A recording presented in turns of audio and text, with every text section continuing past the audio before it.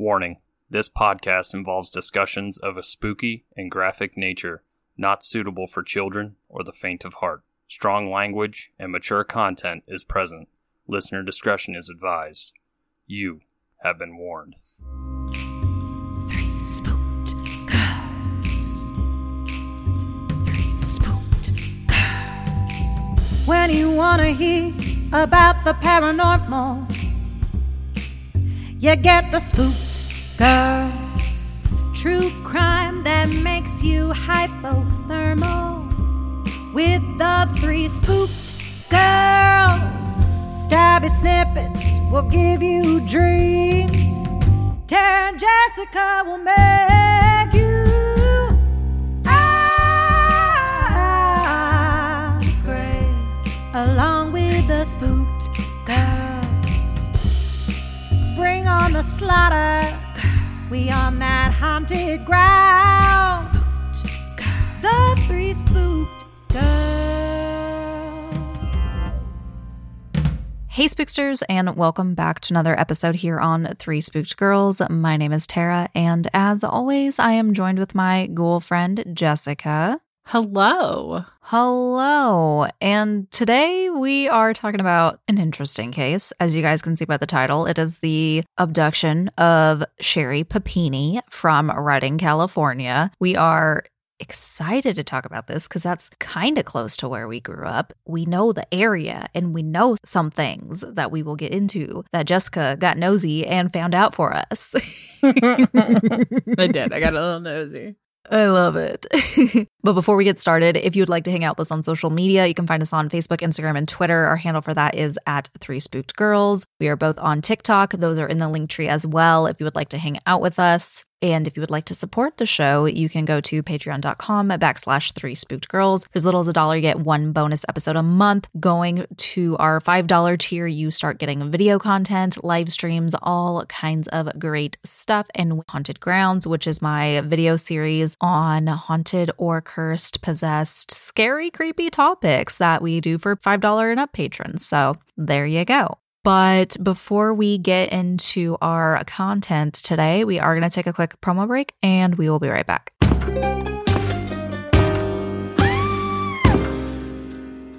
Hi, I'm Sean McCabe. And I'm Carrie McCabe. We are, well, married, obviously, but we're also obsessed with the darker side of things. True crime stories, alien abductions, poltergeists. If it leaves you scratching your head and keeping those lights on at night, we want to hear about it. That's why we host the podcast, Ain't It Scary, with Sean and Carrie. Every week, we bring our listeners a true story guaranteed to send chills down your spine. From history's most brutal serial killers to the mystery of spontaneous human combustion. Yep, lots of these stories leave unanswered questions behind, and you'll get to poke through the rubble of the evidence with a hardened skeptic and someone whose mind is more open to fun. Yeah, that's what I was gonna say.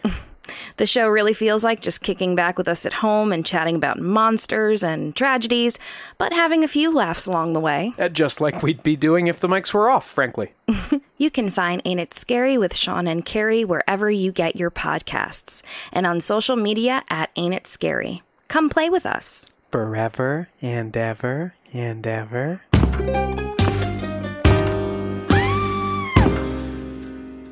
All right. Well, welcome back, guys. I'm going to hand it over to Jessica for our drink this week. So it's not so much a drink as so much like a drink experience, I should say. Okay. I was researching Northern California cocktails, and obviously Tara pointed out just a few minutes ago that I could have picked like a Sierra Nevada beer because that's brewed in Northern California, or like I think Great White, which is in Humboldt, California as well. Oh, okay.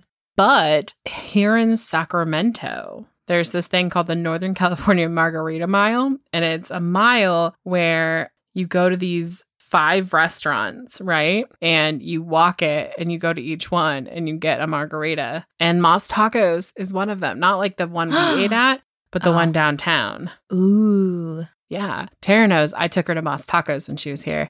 And they are delicious. And I cannot wait till I can really eat carbs again because I'm going to eat that frickin' Korean fried chicken taco. Oh my God, yes. It's so good. It is so much carbs. It's just, it's like fried chicken in like this fluffy kind of like a bao bun, if that makes any sense. If you think about like the pork buns, but it's like that kind of as a taco shell. And it has kimchi and it has jalapenos. It's fucking delicious. I'm just really sad because I can't have one right now. I'm sorry. I think I could have one, but how do you just eat one taco? Right. Oh, God. All right. Now that we're taking a break from our food podcast, we're going to get into this case today. Sorry. No, it's fine. Thinking about that, I'm like, I just want to now have a podcast of like all the Halloween Food Network stuff that's going to be out and about, because me and the kiddo are rewatching the Halloween Baking Champion, because on Discovery Plus there's quite a few seasons, so we started today. Girl, in our time. We could do it for Slaughters. Oh my God. Let us know, guys, what you think of that. Anyways, all right. So we are headed to Northern California. We're talking about Sherri Papini. We're heading up to Redding, California. So she's married to a man named Keith, and they have 2 young children. They actually had a little romance back in their middle school days. They said they had like a little kiss, and, you know, middle school shit didn't work out. It's fine. That's how life is, right? So Right. They went their separate ways. Sherri went off and got married to a different man, but she ended up divorced, and her and Keith rekindled their relationship. I guess compared to other places, Redding is small, but like compared to our towns that we grew up in, I'm like, it doesn't feel like a small town, but it's like small town. You run into people. So I'm not surprised this happened with them, you know? Redding is like, we would be like, okay, we're going to go into like the bigger town, like where Tara and I grew up. It's very small, like under 15,000 people each town. Redding is mine's under 8,000 people. So right. Tiny. And then like you go to Redding and it's like 100,000 people, but right. They also like, I think, count a lot of like the outskirts. Like Mountain Gate is where Sherri lived. Yes, technically like a suburb. It's like a rural suburb of Redding, right? Yeah, past like the college. Yes, it's like a little pocket. College is. There's like 2 there. I forgot. Yeah, my mind was blown back in the day. I'm like, whoa, you know, it's fine. Anyways, so, you know, in adulthood, after this divorce stuff, they rekindled things. And I'm sorry. So I have to say real quick, Keith looks like somebody me and Jessica were friends with when I was in high school. And I just can't get that out of my fucking head. It just trips me out. Anyways, okay. Ever since you pointed it out, I'm just like, is this person? Hello there. Are you related? I want to ask. But I also don't want to be like the first time I've talked to this person in like 10 years to be like, hey, no, we haven't talked in a really long time, but like, are you related to this person? Right. Oh my God. Cool. They'd be like, no, goodbye. Nah. Anyway, okay. So there was an interview from Keith, and he talked about like how he kept all the little love notes and stuff from her and stuff. And I instantly was like, oh my gosh, I thought of middle school when we would all fold stuff, super crazy, advanced origami bullshit. Yes. I'm like, damn, we were talented. I don't remember how to do any of that. It's fine. I don't either. But one of my friends, every break that we would have, so like if it was Christmas or Easter or summer break, she would write me like fucking journals. Like we would just she would just write me a note per day. And so when she'd hand it to me, it'd be like so much. I remember when I went to Austria, she had like a whole notebook like she wrote in, and then the choir was on their way to Disneyland for a choir performance, and I was still in Austria. And everyone on the bus, like a lot of the people that I was friends with on the bus, all took turns like writing in the notebook. So when I got back, there was literally an entire like legal pad notebook just like completely filled out with notes to me. I thought that was cute. That is so now cute. We would just like email or text each other. Or FaceTime. Yeah, like technology ruined that art. So cute. Anyways, okay. So they rekindled, and he like showed her, and it was like a whole fucking thing, right? Well, they obviously hit it off. They dated and eventually got married in 2009, and they had their 2 kids a little while later. And at the time of the disappearance, they were 2 and 4. So they were pretty small. And everyone described them, of course, with cases like this. I was just like, of course, here we fucking go again. They described them as the perfect couple, having this really like sweet family relationship dynamic, and looked like the perfect family. And, you know, outfits on point. They were fit. The kids were like all put together. Super. I mean, their kids are cute. And, you know, just everything essentially is just so with them on the outer appearance. Mm-hmm. And if you look up pictures of them or you go on our socials, like it's very Pinteresty, posy pictures for like when they got pictures done. Oh, for sure. They could have literally been, I know this sounds weird, but you know, like like in the frames, like when they have like the family, like they look like they're like what you would want to be in a frame. Yeah, exactly. Yeah. It's crazy. Like the kids, I think there was a picture of them at the beach and like the kids' swimsuits matched, I think. And then in like other photos, it's like she and her daughter were wearing the same outfit, like mommy, me, matchy. And then, you know, their son was kind of matching the dad, but not like so. It's just like, it's just very like super coordinated. Like she put a lot of time and effort into what their appearance was. Yes. Yeah. And her sister even was like, it was like that every day. Every single day. So if you guys are familiar with this case or have seen anything or thinking like maybe you have, they refer to her a lot as super mom or super wife and all of that stuff. But apparently, like we were already talking about, she went above and beyond for like appearances and then also just for stuff for her family, according to her sister. And I'm laughing, not because of what I'm about to say, but I'm just laughing because there was this YouTube video and I sent Jessica the clip. If you guys really want to see it, I can fucking post it. But basically, it was a body language thing, but she was making fun of this part and it was just fucking funny how she said it. Anyway, her sister says in an interview, you know, she didn't just make a pie, she made a beautiful pie. And then the lady was just like, oh, so all I have to do to be super mom is make a beautiful pie? I don't know. She said it better. I don't know, but it was like it was the exact same thing. Like, if that's all it takes to be super mom, like, oh my God, I don't even have kids and I'm a super mom. Like, right? Look at us. It's fine. And Keith was a home theater specialist at Best Buy, and he had worked there since 2005. And Sherri was a stay-at-home mom. They lived in a really, really nice house. It was actually the home that Keith grew up in. He inherited it. For those wondering how they could afford to live in California on one income, and especially because, like, no shade to retail, but it's like, I used to work retail for many years and I know what that paycheck looks like. We looked it up. Yeah. Well, yeah, we looked it up for his too because we were lot. just curious. Yeah. But on top of that, and like you guys probably like, damn, bitchy, but no, legit, her kids went to daycare. Daycare is expensive. That was the main reason we were like, how much did he make? Right, because we were trying to figure out how a stay-at-home mom and one income affords childcare, especially because most of the time, just like what I've seen just being in life, is people who, like, when there's a stay-at-home parent, it's because financially it's either A, they can't afford to put their both children in childcare, or it just makes better sense for the parent to be giving that care. So it's just, I'm going to say it's a red flag for me that her kids are in daycare and she's a stay-at-home mom. Like, who is she staying at home with? Right. And like, I will point out, I couldn't find I couldn't completely confirm if it was 5 days a week, but from Keith, though, the kids would be there like all fucking day when they were there, because he says later that she would pick them up around 4:30, 4:45. So I would assume it was a full-time thing, which, like, that's fine, but like, it's just interesting.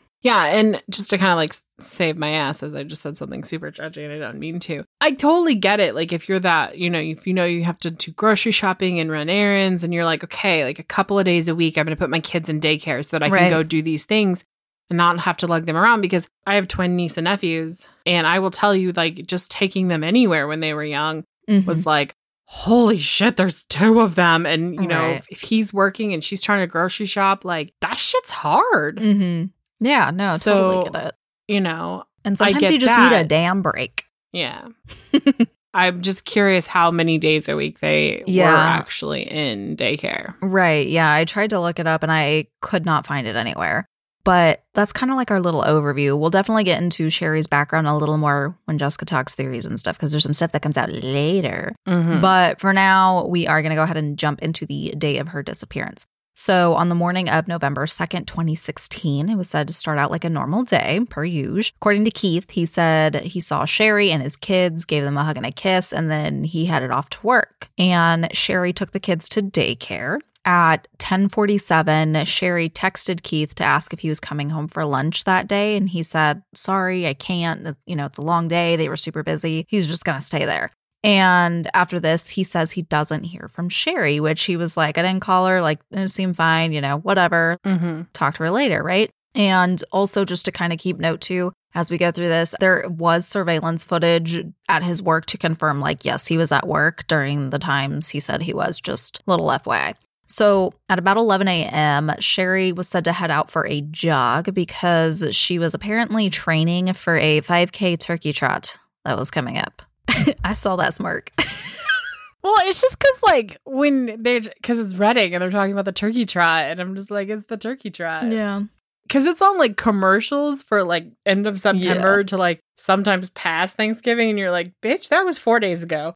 Nobody doing it's either that or the duck drop. Oh, yeah. Do you remember that where they put the ducks in the river and then float down? Yeah. I remember that shit. But yeah, apparently she wanted to, I guess take it seriously, which cool, good for you. But yeah, I don't know. So when she went out for her run, she said she took her phone and her earbuds with her, as most people do. Now, Keith would arrive home from work at approximately 5:51 p.m. And he said he expected, just like every other day, his kids, they kind of rush him and hug him and all that stuff. And he said when he gets in the door, oh my God, I'm such an asshole. I'm sorry. They have family snuggle time. But it was just the way he said it was just weird. I don't know. I don't know. I'm sorry. It was this weird smirk he made when he said it. Yeah. Because it was it would have been one thing if he was like, yeah, normally they come in and we just get as a family with each other and we have what we call snuggle time. But he was like, yeah, we get together, we have snuggle time. And it was this weird inflection in his voice. He's a weird dude. And I was just I'll talk about that in a little bit, his presence. But yeah, continuing. Sorry, my friend. No, it's fine. Okay. But when he entered the house, no kids, no nothing. The house was quiet. Sherri wasn't around. Obviously, he's like, hey, I'm home. That kind of shit. When he realizes he's the only one in the house, he said he used Find My iPhone to track his wife, as he assumes her and the kids are outside somewhere, which jumped out at me because I was thinking, why wouldn't you just call her? That I feel that'd be faster. But I mean, people do whatever they do. Well, he gets the little dot ping thing of Sherri's phone, and it says it's at their mailbox, which is down the road about a mile. So he jumps into her car because it is still there and drives over to the mailbox. No Sherri, no kids. And he says he drives around for a little bit, trying to see if he sees them. Maybe they went for a walk, blah, blah, blah. And eventually he comes back towards the mailboxes and he gets out of his car, and he said he finds her cell phone and earbuds laying on the ground with pieces of her hair tangled up in it. And he takes 2 photos of this before he picks it up. Now, if you haven't seen the photos of this, it'll definitely be in the episode post, or Google it while you're listening. It's lying face up and it's neat. It's just not thrown off, because at first because in one of his interviews, he tries to be like, oh, I just thought maybe it flew off the car. And I'm like, but you have her car, first of all. And second of all, what's the chances a phone's going to land perfect in the grass next to the mailbox when she's in her car on the road? Okay. And no damage to it. With no damage, and the headphones looking how when you hold, what it looks like when you're holding a phone. Yeah. And then you set it down, and how the cord of the head, the wired headphones gets all tangled. That's what it looked like. It didn't look like. No. It looks like it was placed, honestly. Yeah. And plenty of people think it was staged. The phone was staged. I agree with that. So after this, Keith calls his mom, and the kids and Sherri aren't there. So then after that, he says he calls the daycare to see what time Sherri picked up the kids. And they're like, no, they're still here. Sherri never picked them up. So he, I'm assuming, calls his mom back because he talks to her again and says hey, can you go pick up the kids? And by this point, it is 7:51 p.m. So about 2 hours has passed since he's got home, and he calls authorities, which I feel like is kind of a big gap. But I guess he was trying to look. So I don't know. I mean, I can't judge because it's like everyone does stuff differently. But I know if it was me, I would have called like right away as soon as I heard my kids never got picked up. Right. I think I would have said, I wouldn't. You're right. As soon as the kids weren't picked up and if Sherri was punctual every day, picking the kids up between 4:30 and 4:45, and she's not there, and we're talking it's 6 o'clock, it's later. Also, like, why isn't the daycare calling Sherri to pick up the kids? Right, because he has her phone at this point, so I feel like there'd be missed calls or something. Yeah. Because he gets home like, it's almost an extra hour, at this point. Because I'm going to get into the 911 call in a second, but I just want to say here too, he says on there, he's like, yeah, she always for sure picks them up before 5:30. But like, you have to think about it, by the time he's on the 911, it's almost 8 o'clock. I mean, obviously the kids are picked up already, but like, it's crazy because when my kid had to go into daycare while I was at work and stuff before she started going to school, they have like a certain time they close by. And if you're like X amount, like they have a charge for like minutes late type of thing. And they call you and stuff. Because obviously, too, they want to be like, make sure you're okay, Yeah, like what if something was happening? What if like you'd been in an accident and no one had, I find it very weird that her phone, and you would think that if they weren't getting hold of her, they would call him. Right, because he's the other parent or another emergency contact.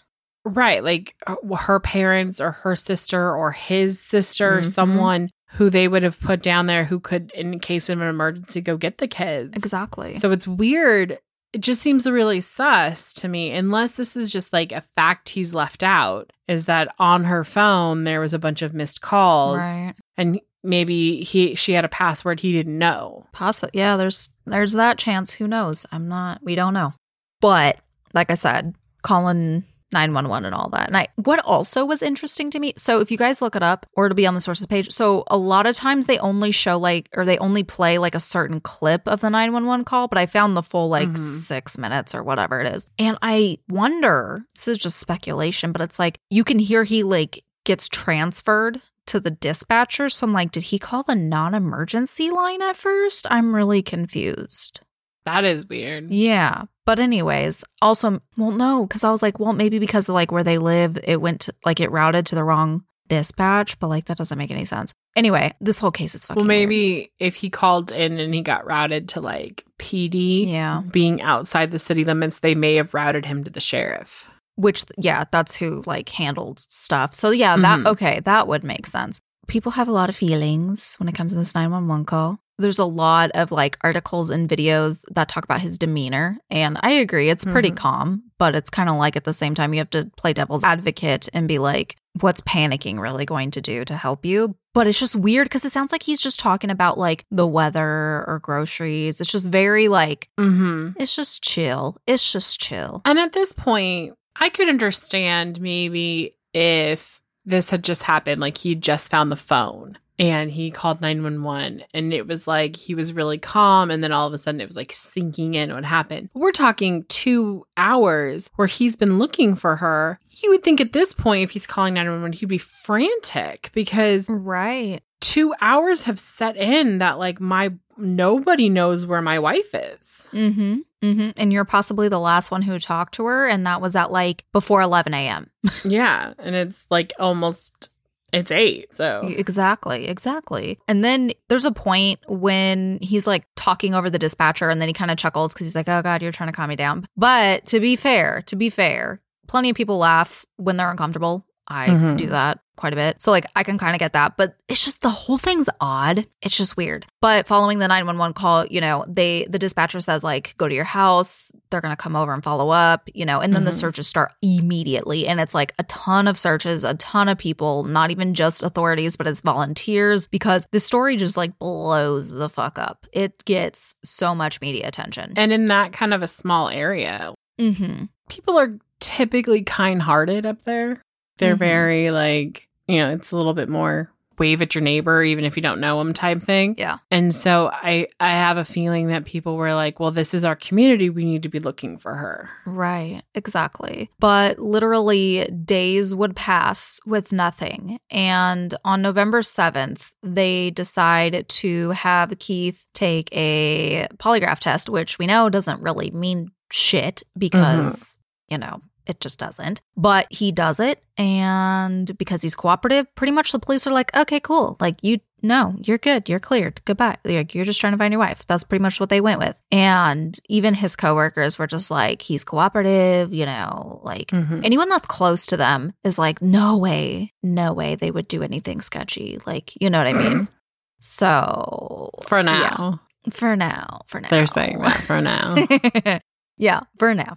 Something else, though, even though they were like super worried about appearances and like super, quote, perfect and all that, they weren't social media people. They weren't by the time they had their kids and stuff. Like, yes, they were like very involved with people in like real life, but like no Facebook, no nothing like that. But of course, when Sherri goes missing, Keith decides, he's doing interviews left and right. Like, every news source, everything. He's talking, crying, all this stuff all the time. But I mean, like, if you're trying to find your wife, I get it. Now, Keith and their families right off the bat are just adamant. Even on the 911 call, he says someone took her. Like, they're like, no, she did not run away. She was abducted. And in one instance, he said, quote, she is my wife. I know everything about her. I know that my wife would never leave me and never in a million years leave our kids, end quote. Well, during their search efforts, investigators file about 20 search warrants and they look into local sex offenders. They're looking at all kinds of surveillance videos, all of that from anywhere they can get it in the area, like homes, businesses, that kind of thing. It's a rural area though. So, and especially like back in this time period, like I feel like Ring cameras weren't quite as common yet, especially there. Like there was like some, but not a lot. Yeah. Because of how rural it is out there, because basically you leave Reading, you go off like Old Oregon Trail, which is like a college by there, and then you go out towards Mountain Gate. It gets like you can see your neighbor type thing, but it's like how, I mean, I say this and no one knows where I live. It's like how I grew up. Like your neighbors aren't necessarily right next to you where you could throw something over the fence really easy. And like you got acres. Yeah. And so out there, it's hard because of you have to have good internet quality. And a lot of times out in those places, they weren't putting out like fiber optics and things like that. So you'd have to run it through a landline. Right, exactly. Because of that. And, they're looking through like cell phone records, anything they could get through. But like at this point, they have no leads. She's just like gone. She's just gone. And during all of these searches and stuff, there's a man who doesn't know the Papinis, but he sees this, of course, on the news. And a few years later, he does do an interview with True Crime Daily. And he said that he saw their story on TV and it just pulled at his heartstrings, as it would. He said he thought about like how he would feel if it was his wife or his sister or his loved one, just up and vanished, and how he would just do anything to get them back. So he has still today remained anonymous. He's said to be a very successful man in the business and entrepreneurial circuit. So he's doing okay. So he's like, I've had enough recognition in my life. I truly just wanted to help. And like Jessica pointed this out when we were talking about this with just each other. It's like that guy with the Kristen Smart case type of thing, just wanting to help. So he said that he reached out to the Shasta County Sheriff's Office and was like, hey, I want to help. I can put up reward money and I have this idea of a reverse ransom and like, et cetera, et cetera. And according to him, the Sheriff's Office threatened him and they were like, if you do this, and then the guy from True Crime Daily interviewing him was like, if you do this, what? And he was just like, that's all they said. And he was like, oh, okay. No offense to the Shasta County sheriffs at the time, but their sheriff would look like a potato. Like, what are you gonna do, dude?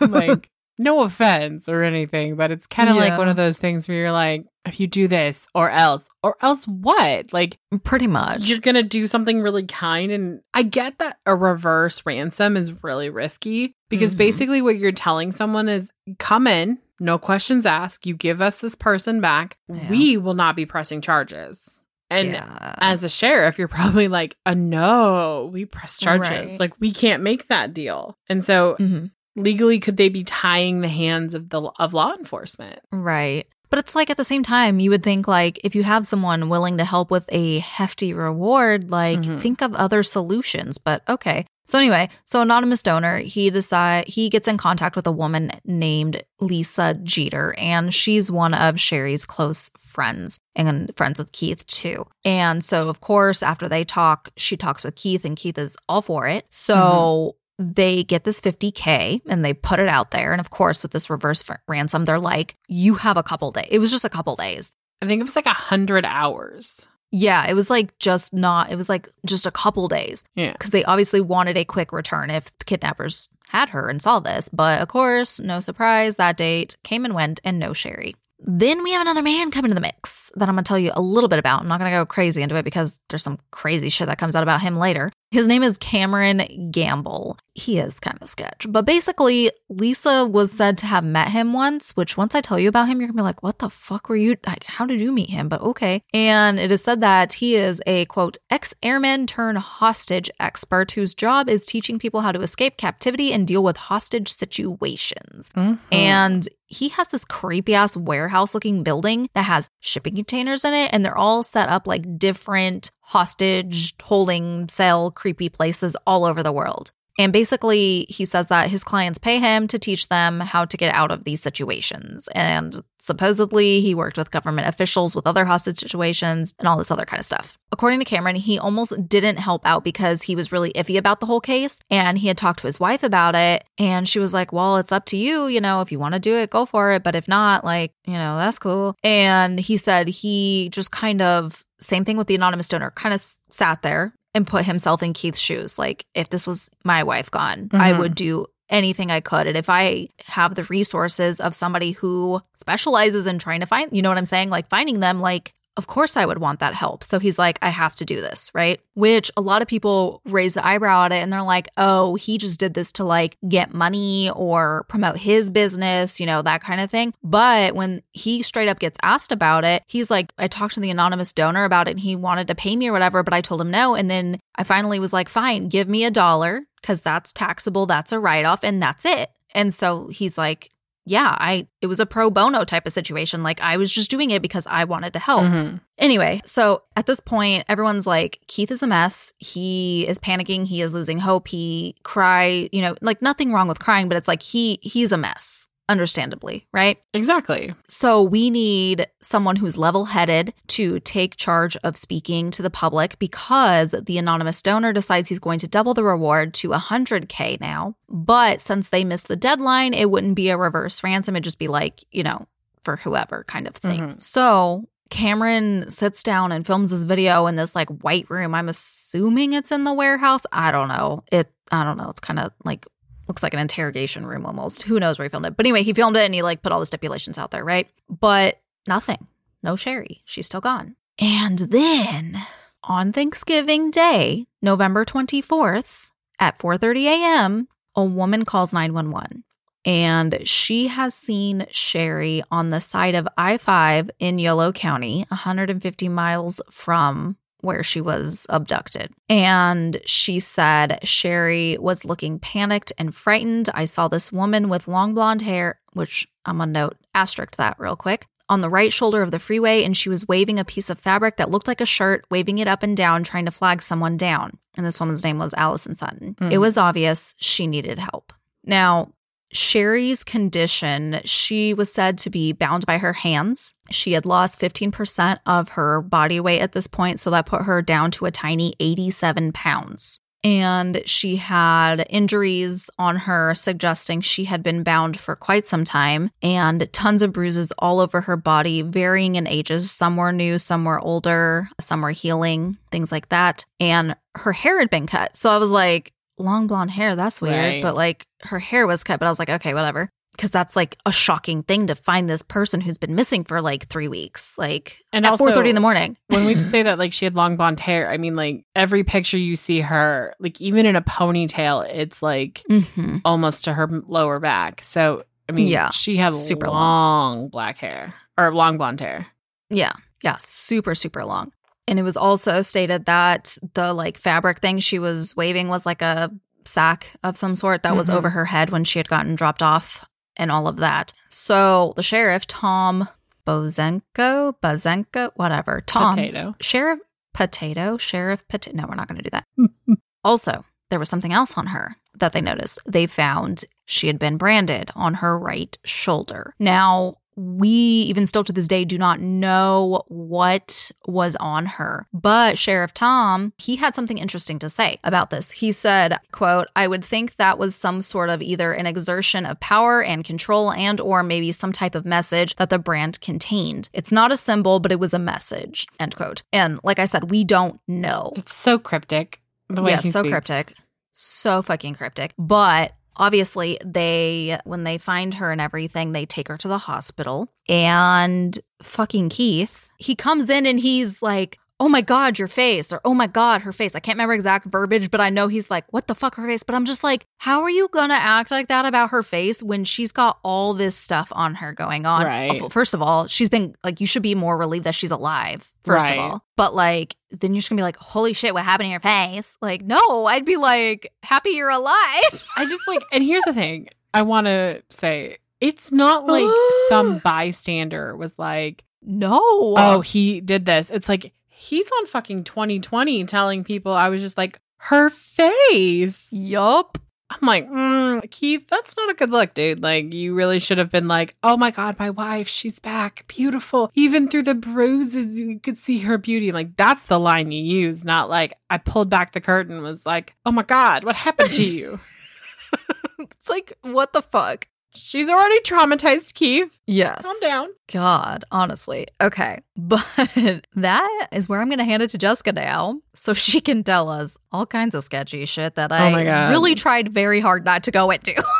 It's this case, like, Oh, I have never had a case where it's like, okay, I feel this way. No, I feel this way. I feel this way. So I'm all over the place. Okay.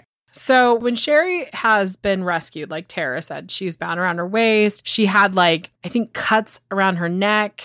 mm-hmm. Yeah, that's where they could tell she had like been bound around there or like choked or something. Mm-hmm. Okay, interestingly enough, so you know how Tara mentioned that her bruises were like of various colors, from yellow to black and purple and whatnot? Apparently that was a fact that the police were trying to hold back, that she had been beaten multiple times, like throughout her abduction. Because I think that's I actually see why they would do this, because if someone were to be like, well, you know, other than like the people around her who saw her, they could kind of build a timeline of when abuses were.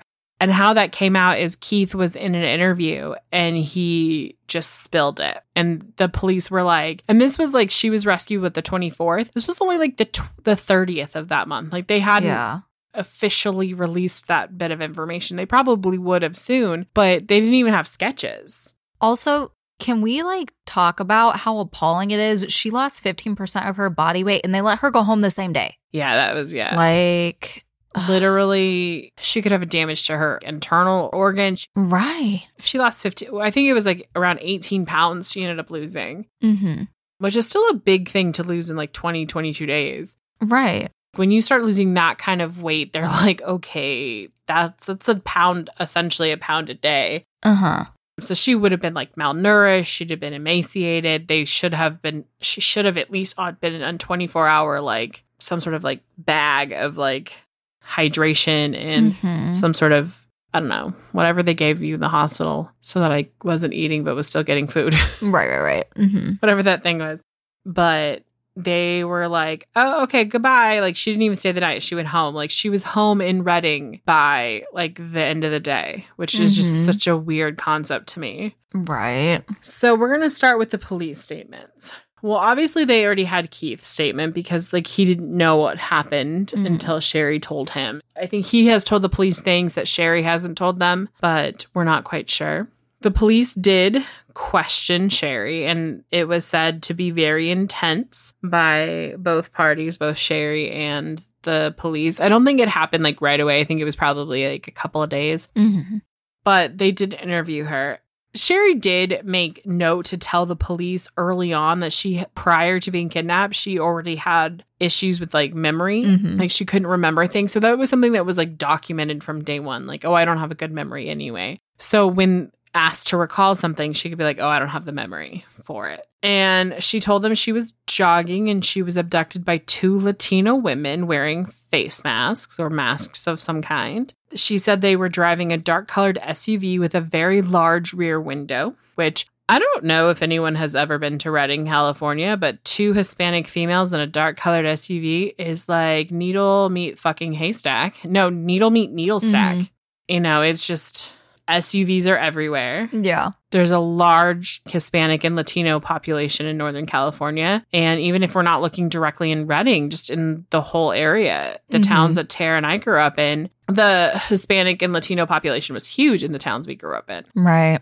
It's just interesting to note that these were her abductors. She said they took her to a location where she didn't know where she was and was held for 22 days. She told investigators that the women spoke Spanish most of the time and Sherri didn't speak Spanish. So it was pointed out in a lot of videos that I watched that, her saying that they were Latina and spoke Spanish meant that she didn't have to be responsible for remembering what they said because it was in a different language.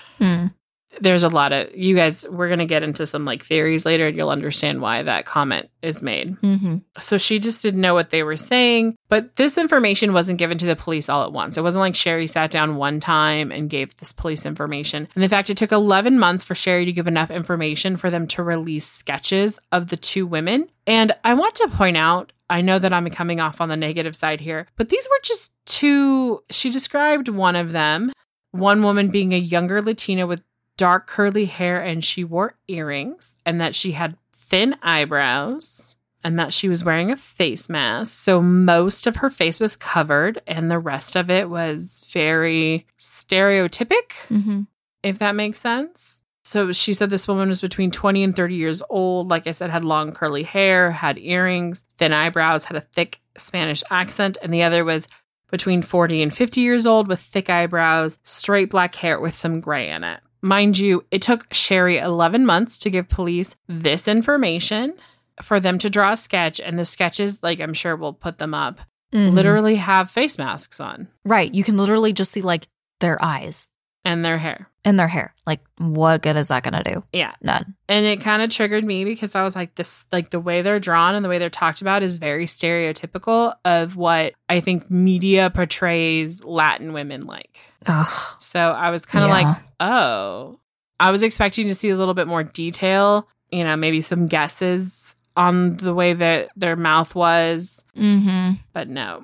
Sherri told Keith and the police that during her captivity, she missed her kids a lot. And in fact, one night when she was really missing her daughter, she like got this piece of cloth and sat there and rocked it like she would her daughter, which I was like, that's really sad and like heartbreaking. Like I said, the police interviews, according to the Shasta County Sheriff's Department, or the sheriff at the time, said that they were very intense for both the investigators and Sherri. I think there's a lot of stuff that the police and the investigators have not told the public. So I think that there's a lot more Sherri probably gave them. But what they have done, and I think what has been done is they've made Sherri look like she's incompetent. Oh, okay. I never thought about it that way. Because like the fact that it did take 11 months for her to like be able to give them enough for sketches. And we don't even know if that's 100% true or if they just like she gave the information and they waited 11 months. It's just the way it's been explained is that the information has been coming in like sparsely, like little bits at a time. Yeah. And here's a sketch. It took us this long to get one out. Honestly, it also raises the question of like lack of effort too with it.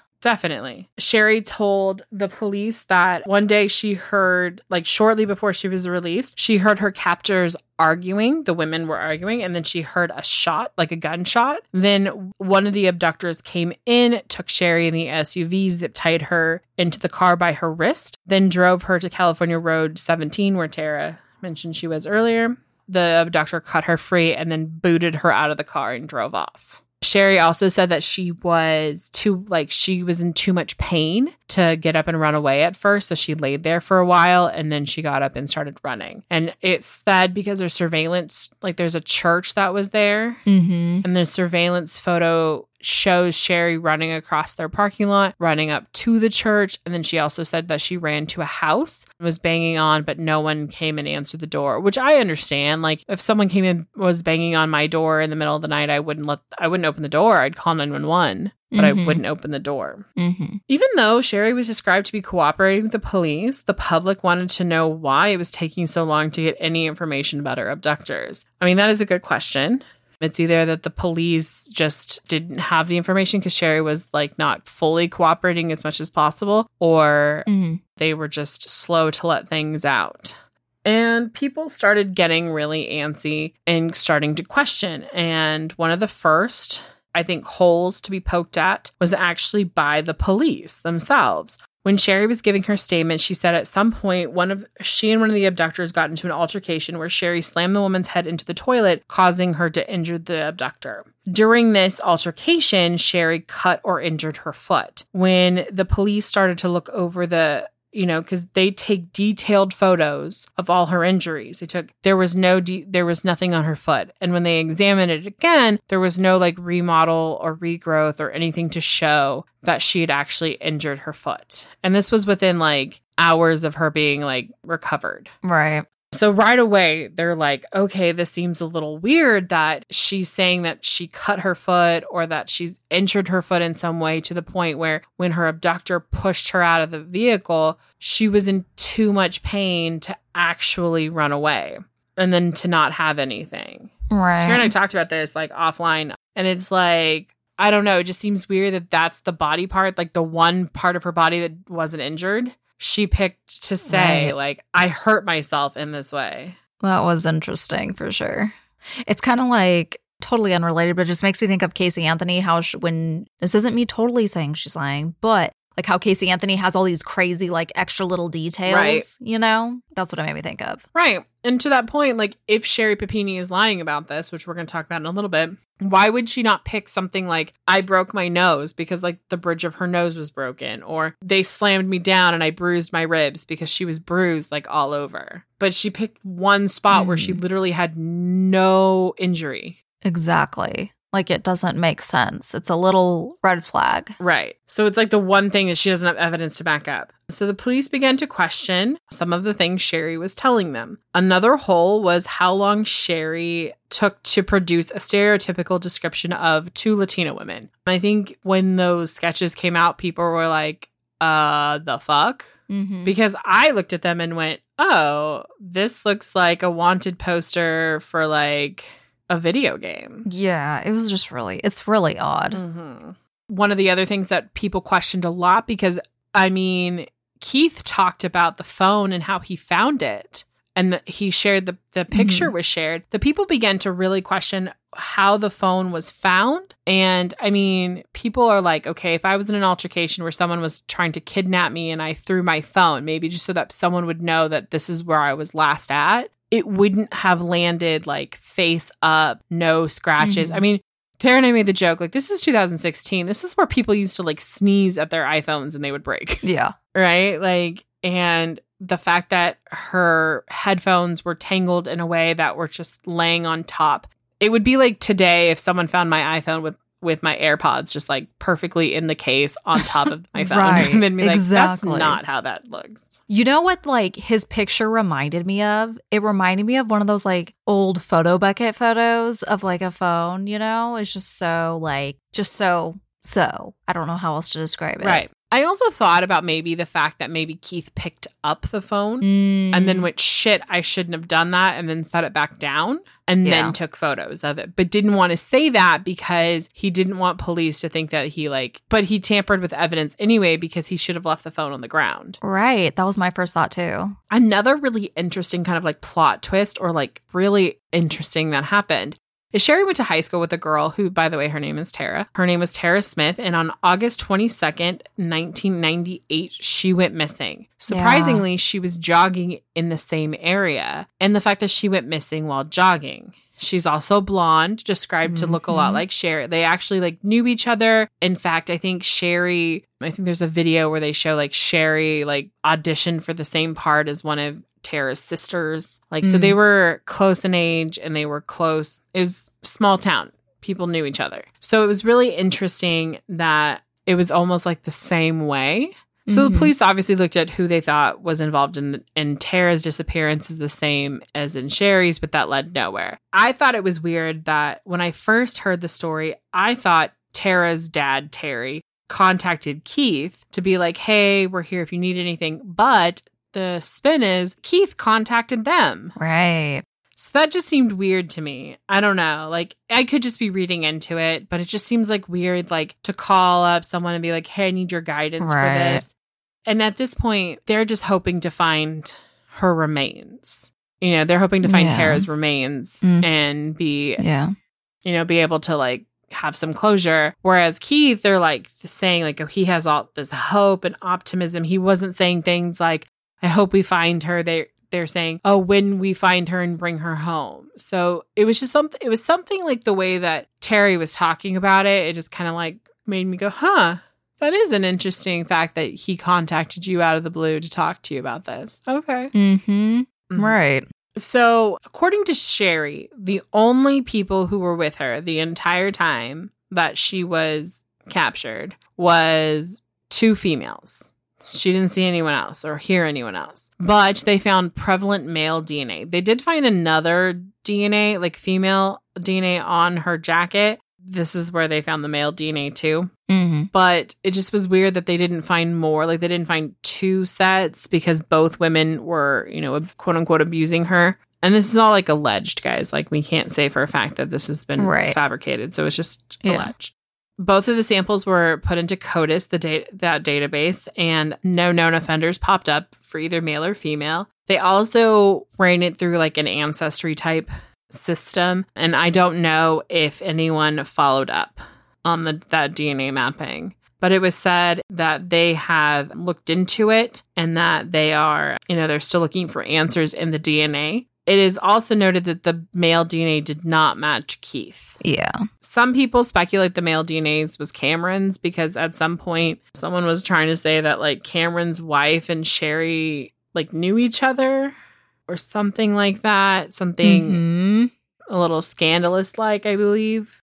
They were in porn together. Right, but that was not a thing. Yeah, it wasn't. Someone just, to me, I'm like, okay, I understand people questioning like, okay, you know, the husband's crying too much. It feels like crocodile tears. I can understand people questioning like things like that. But this is like, that's just an outlandish thing to be like, oh no, it's this dude. And his wife actually, like, someone said that his wife abducted her because she was jealous. I'm just like, what the fuck kind of shit is this? It's just like at that point, it's like small town gossip just like blowing up, you know, like crazy. Like, what the fuck?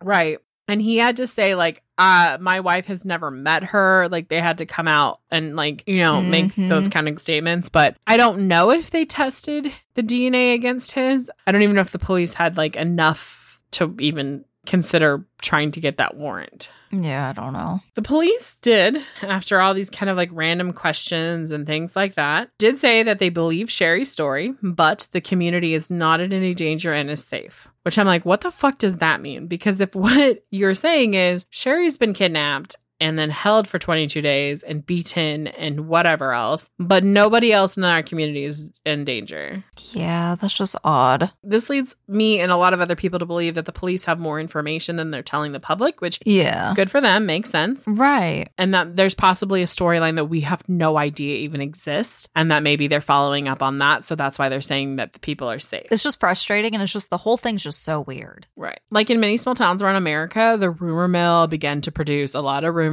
really quick. The first rumor that Keith was involved. I too watched the same video that Tara watched about the body language, and that woman just rips Keith a new one. Like everything is just, he apparently had a lot of dead in his eyes. His eyes were dead. Yeah. So people assumed that maybe he knew what was happening all along, that they were in on it together. I mean, it's just really weird. People also think it's weird that Sherri's never made a statement publicly. Yeah, that is a little weird, but not even like a thank you to the community around her. And it's all gone through Keith or a family friend. Another thing that people started to question and spread gossip about was when When she went missing, they set up a GoFundMe to raise money to hire a private investigator. And people say that that was just a ploy to get money because when Sherri was found, the money wasn't used for private eye anymore. However, the money has been said to be spent on her medical bills and her recovery. So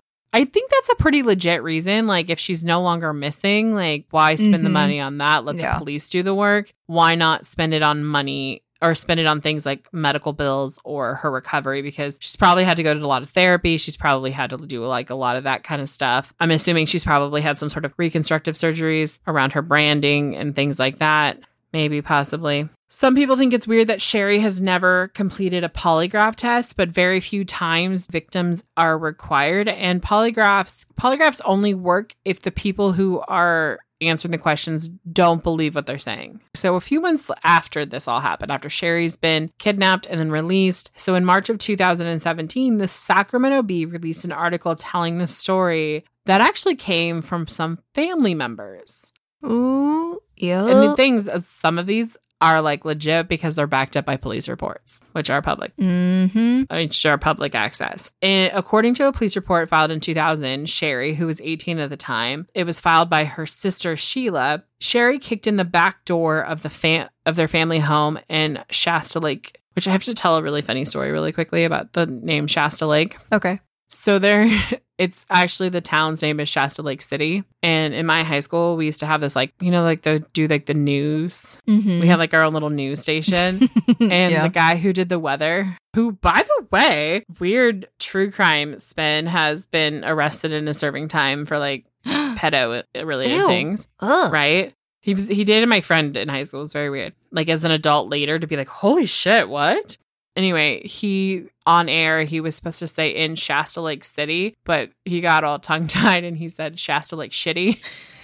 And of course, it was just too funny. Like, everyone died. Oh, man. Okay, so Sheila, Sherri's sister, makes the claim. And later that day, her parents made a report of vandalism against their home and stated that Sherri had ran away. So she was 18. Flash forward to 2003 when Sherri was 21. Her father filed a police report saying that there was an unauthorized withdrawal of money taken out of his bank account. The police looked into the case and found out that the money had been taken out by Sherri. Sherri did later return the money, but it's kind of sketchy that Sherri would do this at all. Right. Like, and I think 21 is too old to be like, I took money from my dad's bank account without him asking. I'm just going to call that out. Yeah. That point in time, like, I can understand if you were like 14 and you like didn't know what that meant, but like 21, you definitely are like, you know. Later that year, and again in 2003, Sherri's mother had to call 911 because Sherri was threatening to harm herself and told her mom that she was going to blame it on her mom, whose name is Loretta. So she was going to say that Loretta was hurting her, even though Sherri was the one doing the self-harm. This is really troubling behavior, and people, I think even her family, were wondering if she was on drugs. And I mean, at the very least, she was dealing with some possible mental health issues that needed to be addressed. And I hope at some point she got help for them. Yeah. In 2006, while she was married to her first husband, David, she posted on social media that she had been jumped by a group of Latino men because she had gotten into a fight with a Latina woman. Her ex-husband, David, says that Sherri may not have been the one who actually posted it. And so apparently there was hackers back in 2006. Frickin' MySpace.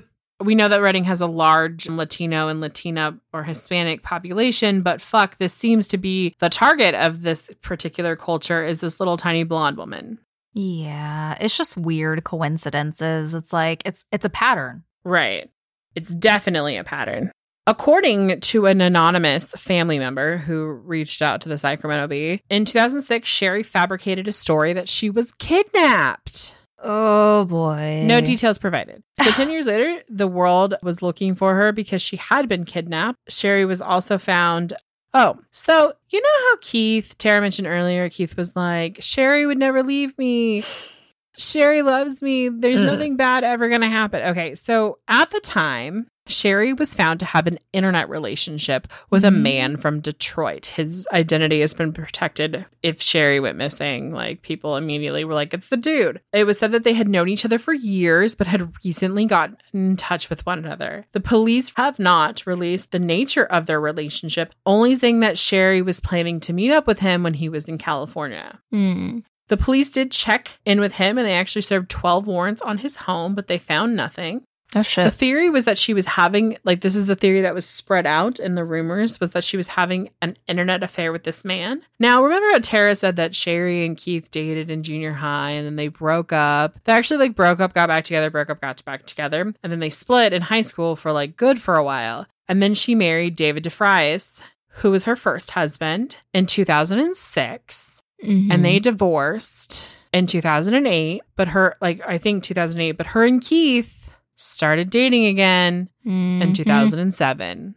Yup.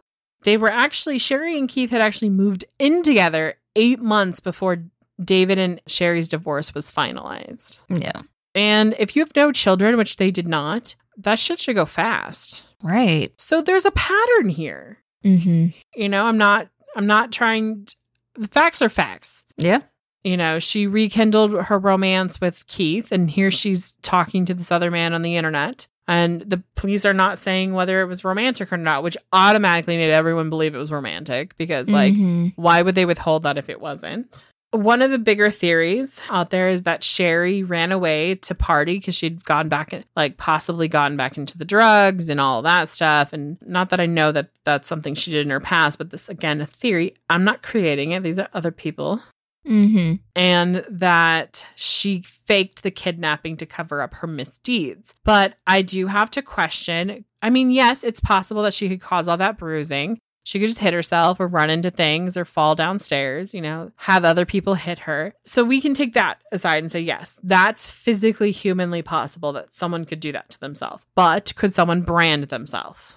Right. Oh. Especially on their right shoulder. Like, it's quite difficult. Yeah.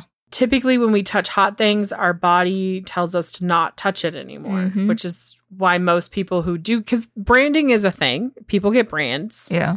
I've seen it. Ugh. Scary. It scares me. Yeah. It scares the shit out of me. But, you know, some people do that. I just don't think someone could hold that onto themselves. Yeah. It's like, one, could she withstand the pain? And two, could she reach it where it was located? Right. Because they implied it's kind of in a place that I don't think she could. That's what I read too. We know it's on her shoulder, her right shoulder, but we don't know where. Also, Tara mentioned earlier that there were a lot of sex offenders and drug houses in the area. In fact, like she mentioned earlier, there was 12 warrants that were served on homes surrounding the Papini's home in Mountain Gate. Northern California, if you don't know this, a lot of people who live in Northern California don't know this, that it has a large meth problem. Yeah. It's a very big deal. Like, you drive down the street and all of a sudden there's this overwhelming smell of cat pee, and you're like, what is that? And you're like, it's a meth house. Yep. And in places up in there where there's like mountains and hills where people can hide things a lot easier, it's quite lucrative.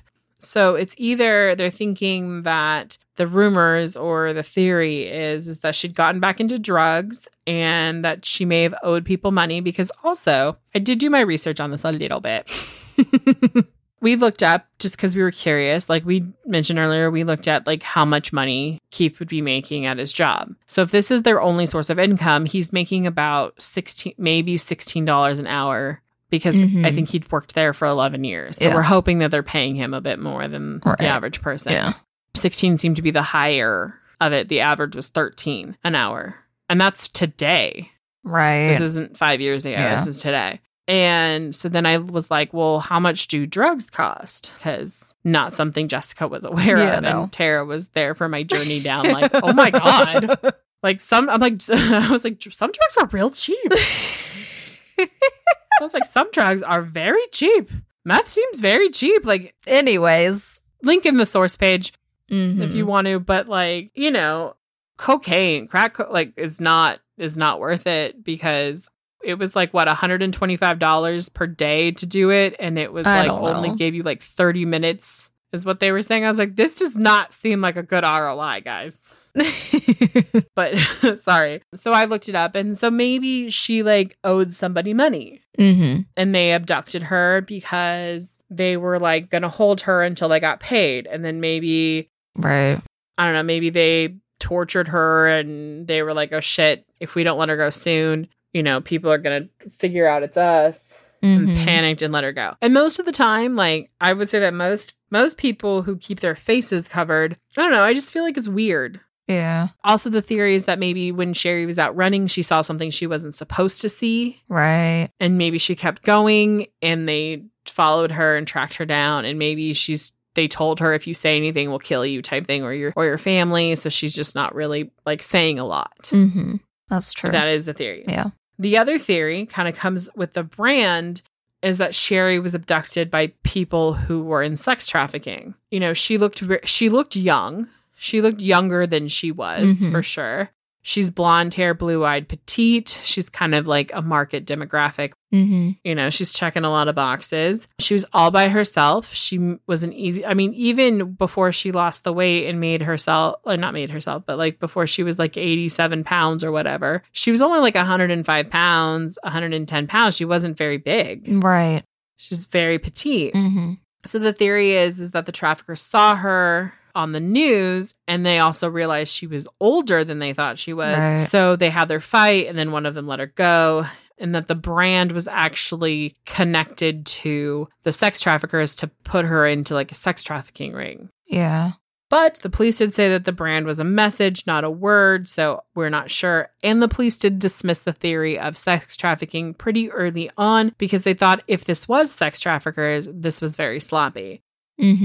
It seems really risky to let her go. I know this sounds horrible. It's like it's such a horrible statement to say, but sex traffickers are pros. Yeah. They are. And they wouldn't let her go because what if their mask fell for a second and they weren't sure if she saw them? Maybe she wasn't looking. Yeah. Or maybe she did speak Spanish and just pretended that she didn't. You know, it would be a lot less messy for them to kill her than to release her and have a chance that she retained any information that would be part of their capture. So I know that's like a horrible thing to say, but it's true. Kind of to go along with that, there's this thing called the Emerald Triangle. And according to their Wikipedia page, the Emerald Triangle is a region of Northern California named as such due to the large cannabis producing region in the United States. Is big. Everybody knows what Humboldt County is. Yeah. If you don't, it's where they grow pot. Lots of it. And so it's Humboldt County, Trinity County, and Mendocino County. It's a triangle of these three counties. So Humboldt is on the coast, Trinity is inland, and then Mendocino is south. And basically they're saying that over the last few years, they've noticed, along with the marijuana cultivation, they've also noticed a number of the article called it a hotbed for sex trafficking and drug cartels. In 2015, in Humboldt County alone, they reported 352 missing people. Wow. That's a lot. Humboldt County is like big. And granted, you probably have some of those being like lost in the woods, met Bigfoot, you know, those type of things. So it's worth it to like look to consider at least. Yeah. Because she's right in there. She was right along a freeway. Very close. It kind of like when I was thinking about it, it kind of reminded me of the Carly Gousset story that Tara talked about in A Stabby, where she was last seen or near a freeway. Right. I mean, because that just makes an easy exit. Yeah.